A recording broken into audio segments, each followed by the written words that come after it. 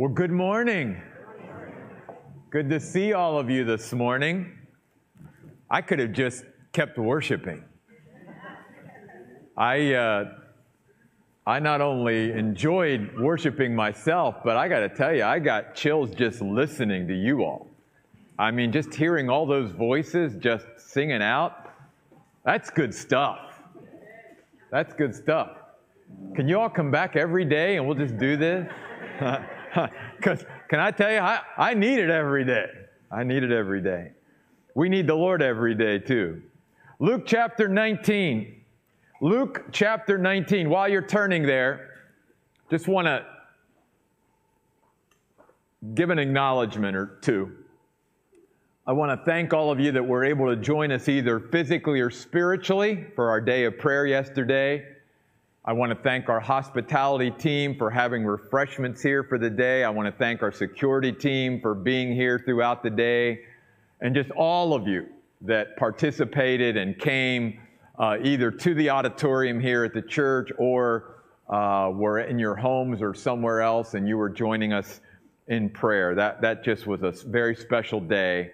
And as you came onto the church property yesterday, if you got here early especially, I also want to give a shout out and acknowledgement to all of our people, our amazing servants of God here at the Oasis, who week in and week out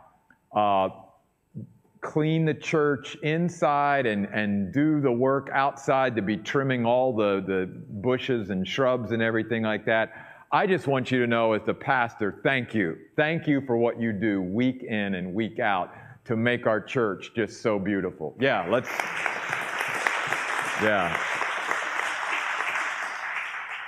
We just have a lot of dedicated servants here.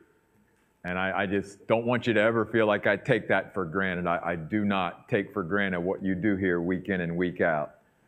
Speaking of service, we're going through the Gospel of Luke, primarily looking at it from the lens of what can we learn about being a servant of God as we look at Jesus, as we see how he served, as we see the things that he says to those that are following him about serving the Lord.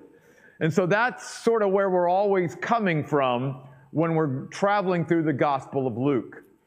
In fact, this whole series is based on a verse of Scripture that the Lord gave to his followers when he said, if anyone wants to serve me, they must follow me.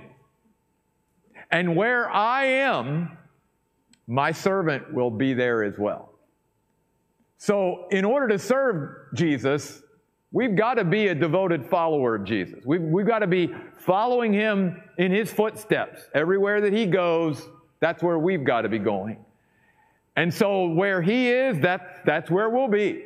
That's what it really means to serve the Lord. And so as you come to Luke chapter 19, guess what we're going to be doing? We're going to be following in the footsteps of Jesus today. And the thing that I think begins to add a little pathos, if you will, to what we're looking at today is that let's not forget and let's let this truth just sort of sit there throughout everything we're looking at today. This is a week. The events of this chapter are about a week away from Jesus hanging on the cross. So think about that. What could Jesus be doing other than what he's doing? And yet, this is what we find Jesus doing about a week out from hanging on that cross. Like many times, I found myself wanting to start towards the end of the chapter because I think it's there that we sort of get a key that unlocks the rest of what goes on in the chapter. So I'd like to begin this morning in verses 41 through 44, where Jesus actually now is expressing loud grief over the city of Jerusalem that he's just entered into in a triumphal way. He's expressing this deep emotional grief because he understands that the majority of people in that city are still living in darkness. And they have not opened up their hearts to him as their Messiah to him as the Son of God who's come to take away the sin of the world. And it's breaking Jesus' heart. We see here the deep emotion of Jesus. The Bible tells us that God is not willing that any should perish, but that all should come to repentance. God does not take pleasure in the death of the wicked. And Jesus is here pouring out his heart over the city. It is a really sobering scene that's taking place here. It says, when Jesus, verse 41, approached and saw the city, he wept over it, saying, if you had only known on this day, even you, the things that make for peace, but now they are hidden from your eyes. For the days will come upon you when your enemies will build an embankment against you and surround you and close you in on from every side. They will demolish you, you and your children within your walls, and they will not leave within you one stone on top of another, because you did not recognize the time of your visitation from God. Notice back up in verse 41 that Jesus says, if you had only known on this day. In other words, they could have known, but they did not know. They should have known what was taking place, but they did not know. And because of that, Jesus predicts the destruction of Jerusalem would be a direct result of their rejection of their Messiah, which would happen in 70 A.D. when the Roman legions would march into Jerusalem and do exactly what Jesus predicted would happen here. But I want now our eyes to direct their attention to the very end of verse 44, because this has great application for you and I today. Jesus says this is going to happen because you did not recognize the time of your visitation from God. You did not recognize the opportunity that God gave you at this time. It's not just talking about time in general. It's talking about God opening up, in a sense, a specific door of opportunity. That there's an opportunity, a special opportunity to seize here, and we dare not miss it. Because God, in a sense, is granting grace and favor and blessing in a special way here to draw his people to himself. And Jesus is saying, you did not walk through the door that God opened for you. You did not seize that opportunity. You did not recognize it. One of the first things then that we learn, and I think this unlocks the rest of the passage, is that if you and I are going to serve the Lord, we better learn to recognize the doors that God opens for us. And to seize the opportunities that God gives us, especially those special opportunities throughout our life, where there's something special going on, and it's not going to be that way forever, and it's not going to happen that way forever. And we've even certainly seen that in our own country and in our world just in the last couple of months, when you and I might have thought things are just going to always continue the way we think they are up until the time we die and leave this earth. And we now, even as God's people, have been reminded, oh, we shouldn't take that for granted, because it might not be the way we always thought it was going to be. Which is why then we need to be even more in tune with these times and these seasons that God gives us. Paul said to the Corinthians, a door of great opportunity stands wide open for me. And I'm walking through it, Paul says, in spite of there being many adversaries. 1 Corinthians 16:9. They did not recognize the time of God's visitation. See, I think God has a message for us in that, both individually and as a community of believers. I'll just tell you, as the pastor of this church, I applied that to even myself, thinking, am I seizing the opportunity to work and pastor with such wonderful people, to have the leaders around me that I do here, to take full advantage of being the pastor of this church and to have the opportunity to be with you all and to do ministry with you all and to grow together, because I haven't had this throughout my whole Christian life. And I can't be sure that this season and this door and this opportunity to do this with you, I don't know how much longer that is. And so God very much impressed upon me, seize the opportunity. Because can I tell you, and I'm not here to say, like it's not happening anywhere, but what God is doing here and the sense of His presence here and the way God is moving and working and the way He's growing us all and stuff, that doesn't always happen in every local church.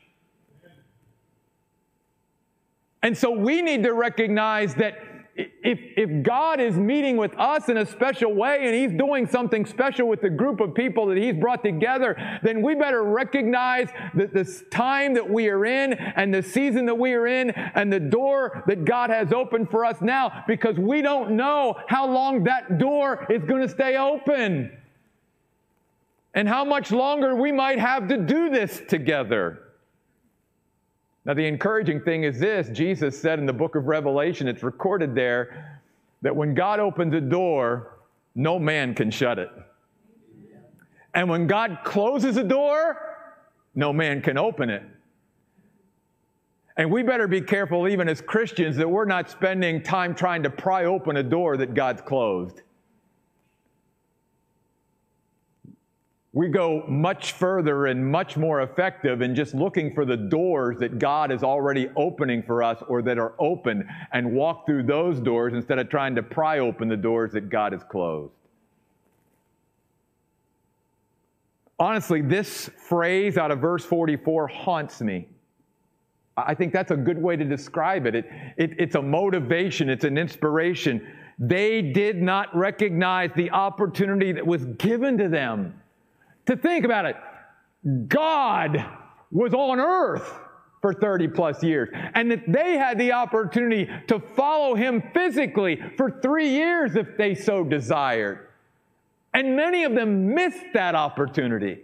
And I think back over my life and even here at the Oasis about what God is doing, and do we take the times and the seasons and the open doors for granted, because it may not always be like this.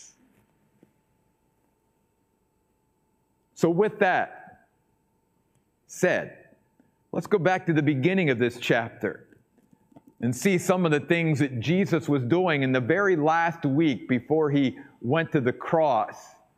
And we begin to see the values and the way Jesus operated that hopefully will have a great impact upon the way you and I serve the Lord and the way we live our life. The first 10 verses are about a very familiar man that if you went to Sunday school when you were a little child like I did, you learned about Zacchaeus. And Zacchaeus was this tax collector that it says in verse 3 was trying to get a look at Jesus. Now, this doesn't just mean that he physically wanted to get a better view of what Jesus looked like physically. No, this is he wanted to get more acquainted. He wanted to get to the bottom of who Jesus was.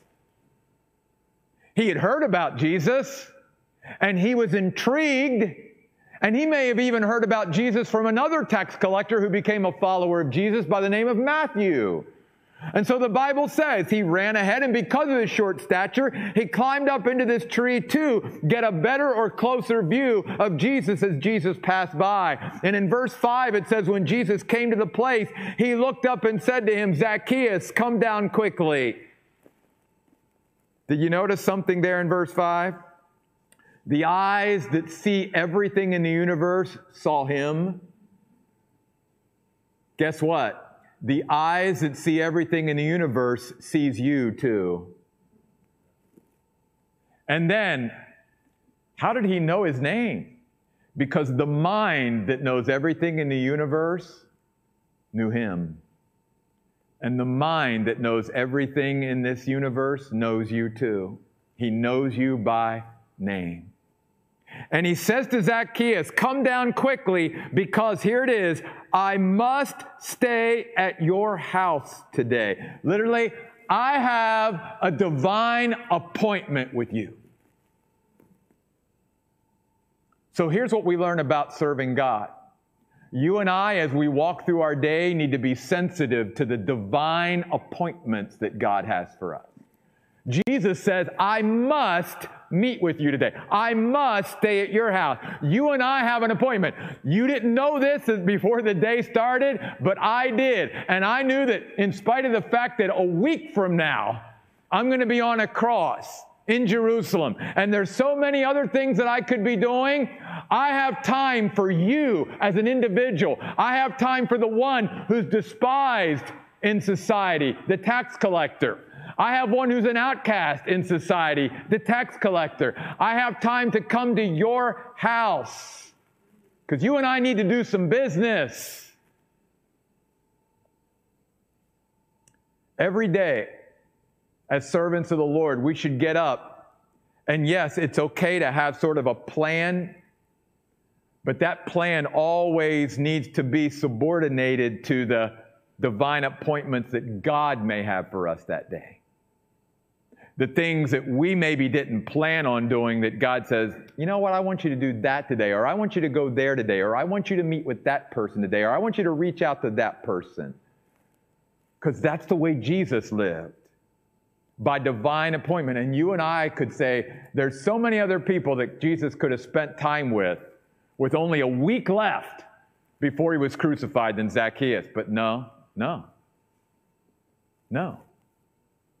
Because obviously salvation was going to come to the house of Zacchaeus that day. Zacchaeus' heart was open.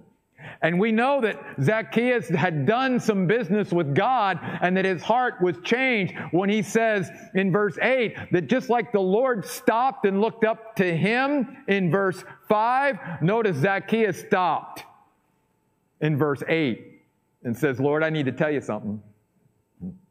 My heart's changed. And all the bad stuff that I've done as a tax collector, I'm going to make it right. And Jesus simply said, that's just proof that something really did happen in your heart today, Zacchaeus. Today, salvation came to you and your household. And Zacchaeus, the whole reason I came to your house today and I kept this divine appointment is because the Son of Man came to seek and to save that which was lost. Verse 10. Divine appointments. Because we need to recognize the time and seize the opportunities that we are given in this world. Because our lives are but a vapor and we appear for a very short time and then we're gone. And things aren't always going to maybe be the way we think they're going to be on this earth anymore. In fact, can I say I believe that they're going to change even more rapidly than we ever imagined. And you and I are going to be living in very strange times. And we better be so in tune with the Lord that we seize those opportunities and that we keep those divine appointments. Secondly, beginning in verse 11, Jesus shares a parable that goes all the way down through really verse 27. And the basis of the parable is this. Are we using everything that God has entrusted to us and blessed us with? Are we using it to make advances for his kingdom?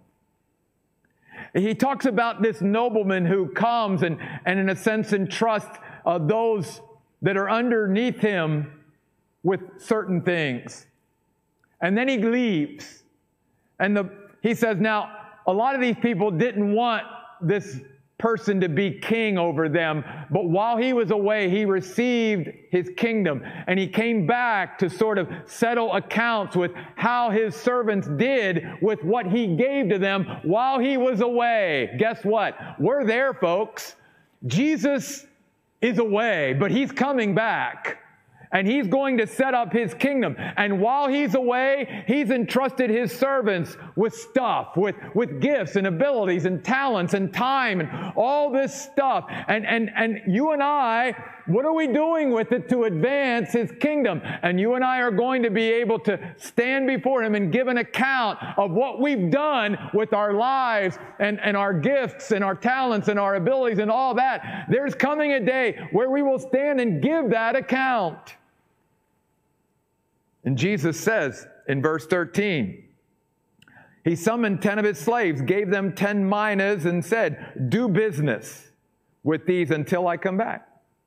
Basically, occupy yourself with what I've given you. Be diligent in managing what has been entrusted to you. Be diligent and be engaged in the task that Christ has appointed to us and given to us to do. Are we doing the business of God with our lives? Even Jesus, as a young man, when his parents found him in the temple, he said, "Didn't you know this is where I should be? Because I've got to be about my Father's business." Same concept. Are we living our lives about our Father's business? Again, he goes away, but he returns.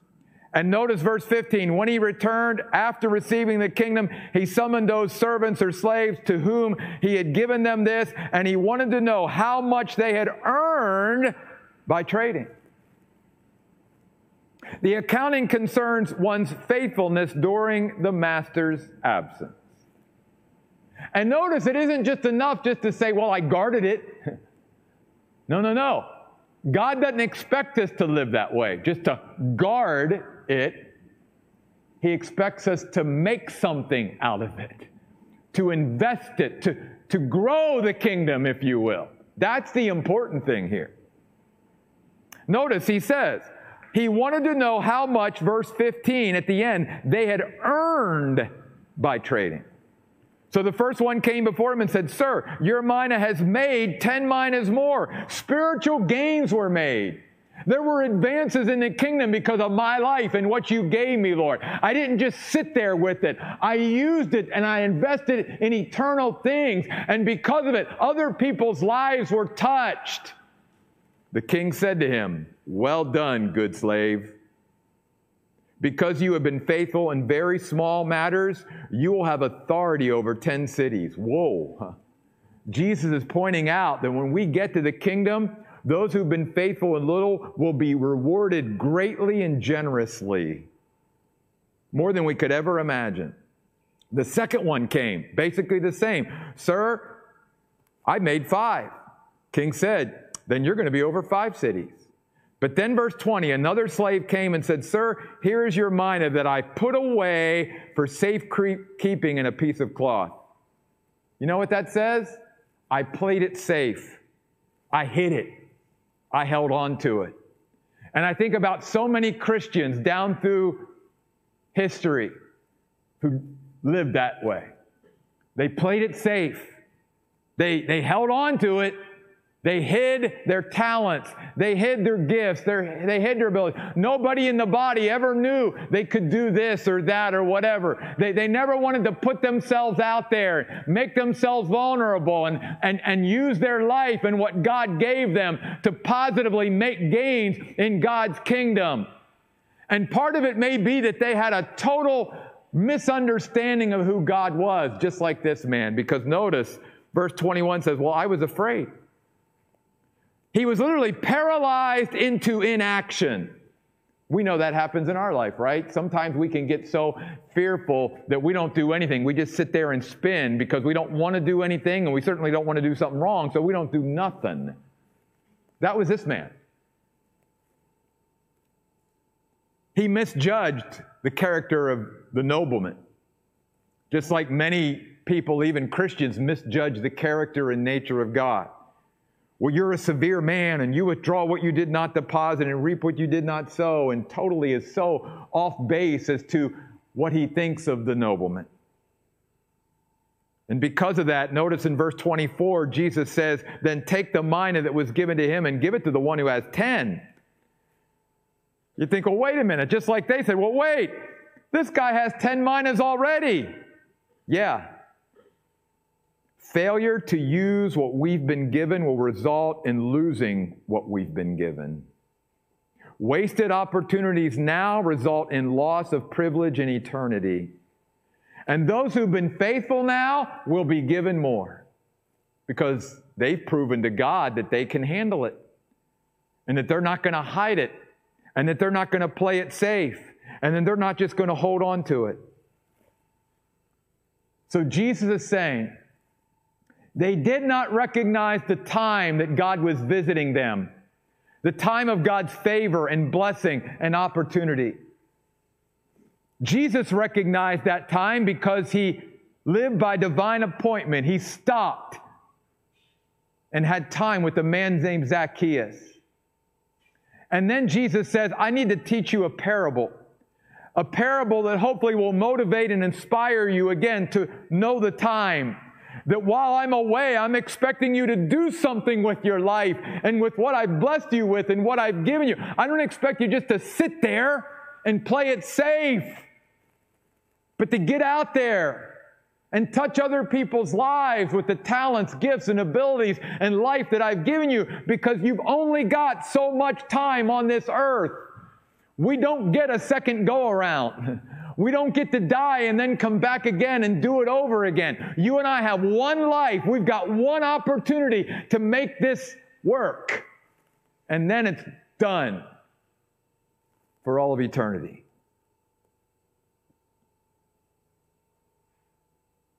There's something else in this passage, beginning in verse 28. Jesus, after he said this, he continued on ahead, going up to Jerusalem.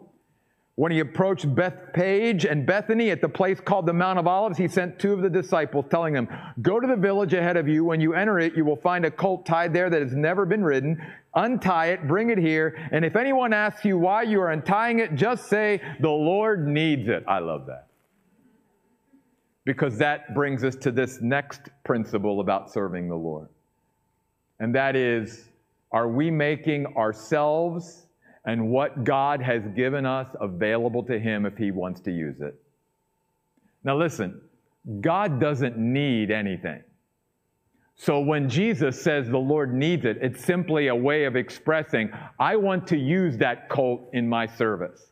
I want to use that colt to bring glory and honor to me. I want to use that to fulfill Scripture, which was written about in Zechariah 9:9, where it predicted that the Messiah would ride into Jerusalem on the back of a colt. Jesus says, I have need of that today. Will you make it available to me? And Jesus, I believe, comes along in our life. Are we recognizing the time and opportunity? And He'll say, Jeff, I want you to do this for me. Are you willing? Jeff, the thing that I gave you there, I would like to use that. Will you live with open hands and give that to me? Because do you recognize that everything that you have anyway, it came from me? And so will you give it back to me for a time or even permanently? I have need of that. I want to use that as your God. Will you give that over to me, or will you keep it? And true servants of the Lord always are making themselves available to God for whatever He wants to do with our lives and with all of our stuff that He's given us. If He wants it, then good, Lord, it's yours, because it's yours anyway. If you didn't give it to me, I wouldn't have it to begin with. I learned a long time ago that it's not our ability that really makes a difference in being a servant of the Lord. It's more our availability. Because if you and I just make ourselves available to God as we learn in Scripture, He makes us competent. He makes us adequate. He makes us able. I don't need to worry about my ability. I just need to give myself over to the Lord. Lord, I make myself available. Whatever you want for me today, this week, this month, this year, whatever plan you have for me, Lord, I make myself available. Oh, and Lord, if you want one of my colts, I don't have a colt, but if I did, here it is, Lord, and you never even have to give it back. If you want that for the rest of the time, then it's yours. Maybe even right now, you know in your life, your heart, your mind, God has been saying, I want you to do something for me, and you've been fighting it. You've been pushing back. I would just like to encourage you, just make yourself available. Maybe God is specifically coming into your life right now and saying, I want that thing that you have in your life right now. Will you give it to me for my service? Will you let me use that? Will you share that with somebody else? The Lord needs it. As they were untying the colt, verse 33, its owners said, why are you untying that colt? Can you imagine being the two guys that went for the colt? I hope Jesus is right, or else we're going to get arrested. And they replied, the Lord needs it. By the way, doesn't this illustrate that when God is in something, you and I don't need to worry about the details? God's in the details. Then they brought it to Jesus, threw their cloaks on the colt, had Jesus get on it. As he rode along, they spread their cloaks on the road, and as he approached the road leading down from the Mount of Olives, the whole crowd of his disciples began to rejoice and praise God with a loud voice for all the mighty works they had seen. They began to celebrate with praise. Blessed is the King who comes in the name of the Lord. Peace in heaven and glory in the highest. Now, before we move on, let me say this. I can remember from a child, I went to a church where Palm Sunday was celebrated. Not as much as the next Sunday, Easter, but it was a big deal. I can remember as a child walking in thinking it was so cool that on Palm Sunday everybody got a palm frond. And can I say that was back in Maryland where there weren't palm trees? So I thought it was really cool. It's like, wow, I got a palm, you know. And everybody in the church would have palms, and it was a big deal. And then as I grew and I started to read the story about the triumphal entry, it really bothered me that as Christians, at least to me, we were celebrating that. And here's why. Because the same crowd that was saying to him, now, blessed are you that comes in the name of the Lord. Because here's the thing. They weren't saying that because they wanted to be delivered from their sin. They were saying that because they wanted to be delivered from Roman oppression. And because Jesus came the first time not to deliver them from Roman oppression, but to deliver them from sin, they didn't like him very much when they realized he's not coming to overthrow our Roman oppressors. And so the very same people that celebrated him coming into Jerusalem a week later are the same people who are crying out before Pilate, crucify him, crucify him. And I thought, why are we celebrating them? They're not faithful, they're fickle. And it reminds us of the fickleness of people, doesn't it? Even those who claim to be Christ followers, that they sort of put their finger up in the air and see which way the wind's blowing. Oh, the wind's blowing that way this week? Okay, we'll go that way. Oh, that's the way the crowd's going. Okay, we'll go that way. It's not the way God wants us to live. God's looking for faithful people, not fickle people. But God is looking for these kind of people. In verse 39, some of the Pharisees in the crowd said to him, Teacher, rebuke your disciples. Basically, tell them to shut up. Now remember, these are the religious leaders of Israel, right? But they're jealous of Jesus and they feel very threatened of Jesus. So they're like trying to tamp down the celebration, right? Jesus said, I tell you, I love this. If they keep silent or quiet, the very stones will cry out. You know another way we can serve him? By being a witness and testifying to others about Jesus. Being bold in our witness. Being courageous in our witness. Because the world and even other religious people who don't believe in Jesus will try to shut the church up. Will try to shut Christians up. Will try to keep our mouth closed. And we as Christians, we need to seize those opportunities when God gives them to us. Yes, Ecclesiastes says there's a time to be silent, but the same verse also says there's a time to speak up. And too often, we're very good about being the silent church, the quiet church, rather than the speaking up church.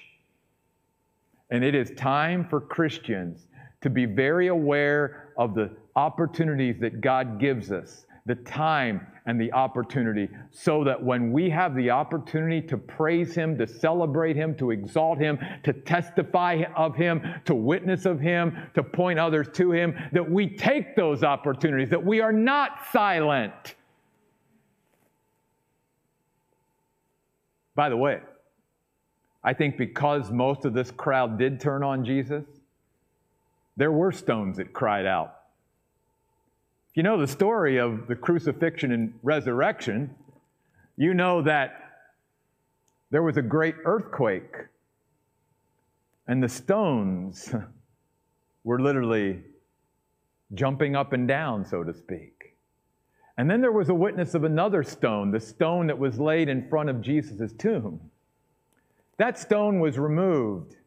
That stone was crying out that Jesus Christ was no mere man. He was the Son of God. He was the Messiah. And death could not hold him, and the grave could not keep him. That's who Jesus is.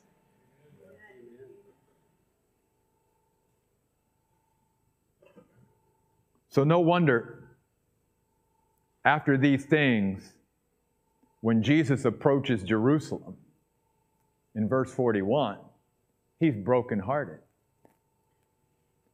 Because he knows the unbelief. He senses the spiritual darkness.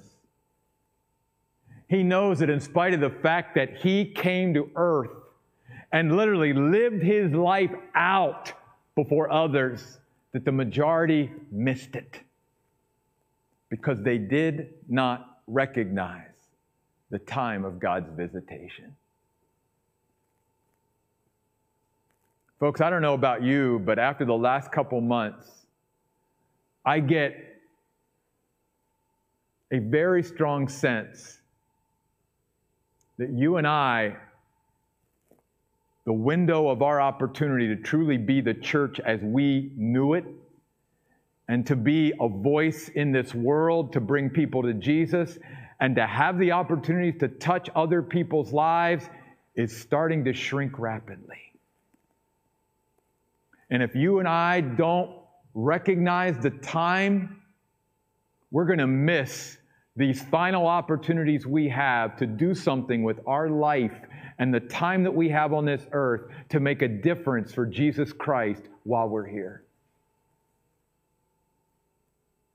Because, first of all, we're not going to come together like we ever did before. It's just not going to happen. I know I had even Christians look at me as if I was crazy when this whole thing started, and I said, do you realize that if we have to shut down and stop meeting and people start doing the whole social distancing thing, that there will be people even at the Oasis, just like there will be people at other churches, that will never come back to church ever again? Never. Now, some will eventually come, but some will never come back. They're gone. They're gone. And the time that we had with them, we won't ever get again. I think that's what God wants to impress upon us is, folks, we've just got limited opportunities here now in this world to really make a difference for the kingdom. And we need to make sure that when God opens those doors, that we go through them.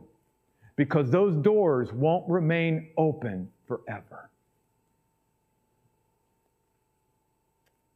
If anyone wants to serve me, Jesus says, they must follow me. And where I am, that's where you'll find my servants. Right there with Jesus. Do we want Jesus more than anything? Let's stand and pray. God, today,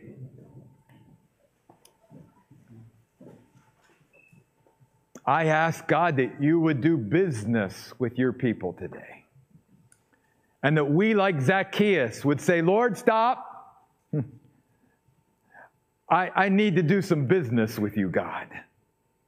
I need to share with you, Lord, about the change of heart that's taking place just because, Lord, I allowed you to get close to me. Because it's very obvious from the story of Jesus and Zacchaeus that spending time with God doesn't need to be a lot of time for a heart to change. It can change just like that. Zacchaeus' heart melted as soon as he got close to Jesus. And Jesus, I know that you are here with us today. I sense your presence here with your people today. You have opened up yourself to us. You are visiting your people. You are here, God, present to bless and to favor and to refresh and to encourage and to strengthen us. And I pray, God, that your people, unlike those 2,000 years ago would not let this opportunity slip by. That we would recognize the time that you are visiting with us and that you are opening up yourself up to us. And that, Lord, we will walk through this door of opportunity and that we will seize it, God. And that, God, whatever you want from our life, whatever you want from us as a church, a community of believers, God, that we will say, yes, Lord. If you need us, if you need us, if you need that thing, whatever it is, Lord, if you need it, it's yours, God. Because, Lord, more than anything else, we love you. We just want to follow you. We just want to serve you, God. For the few days, weeks, months, or years we have left on this planet, God, we want to make it all about you, Jesus.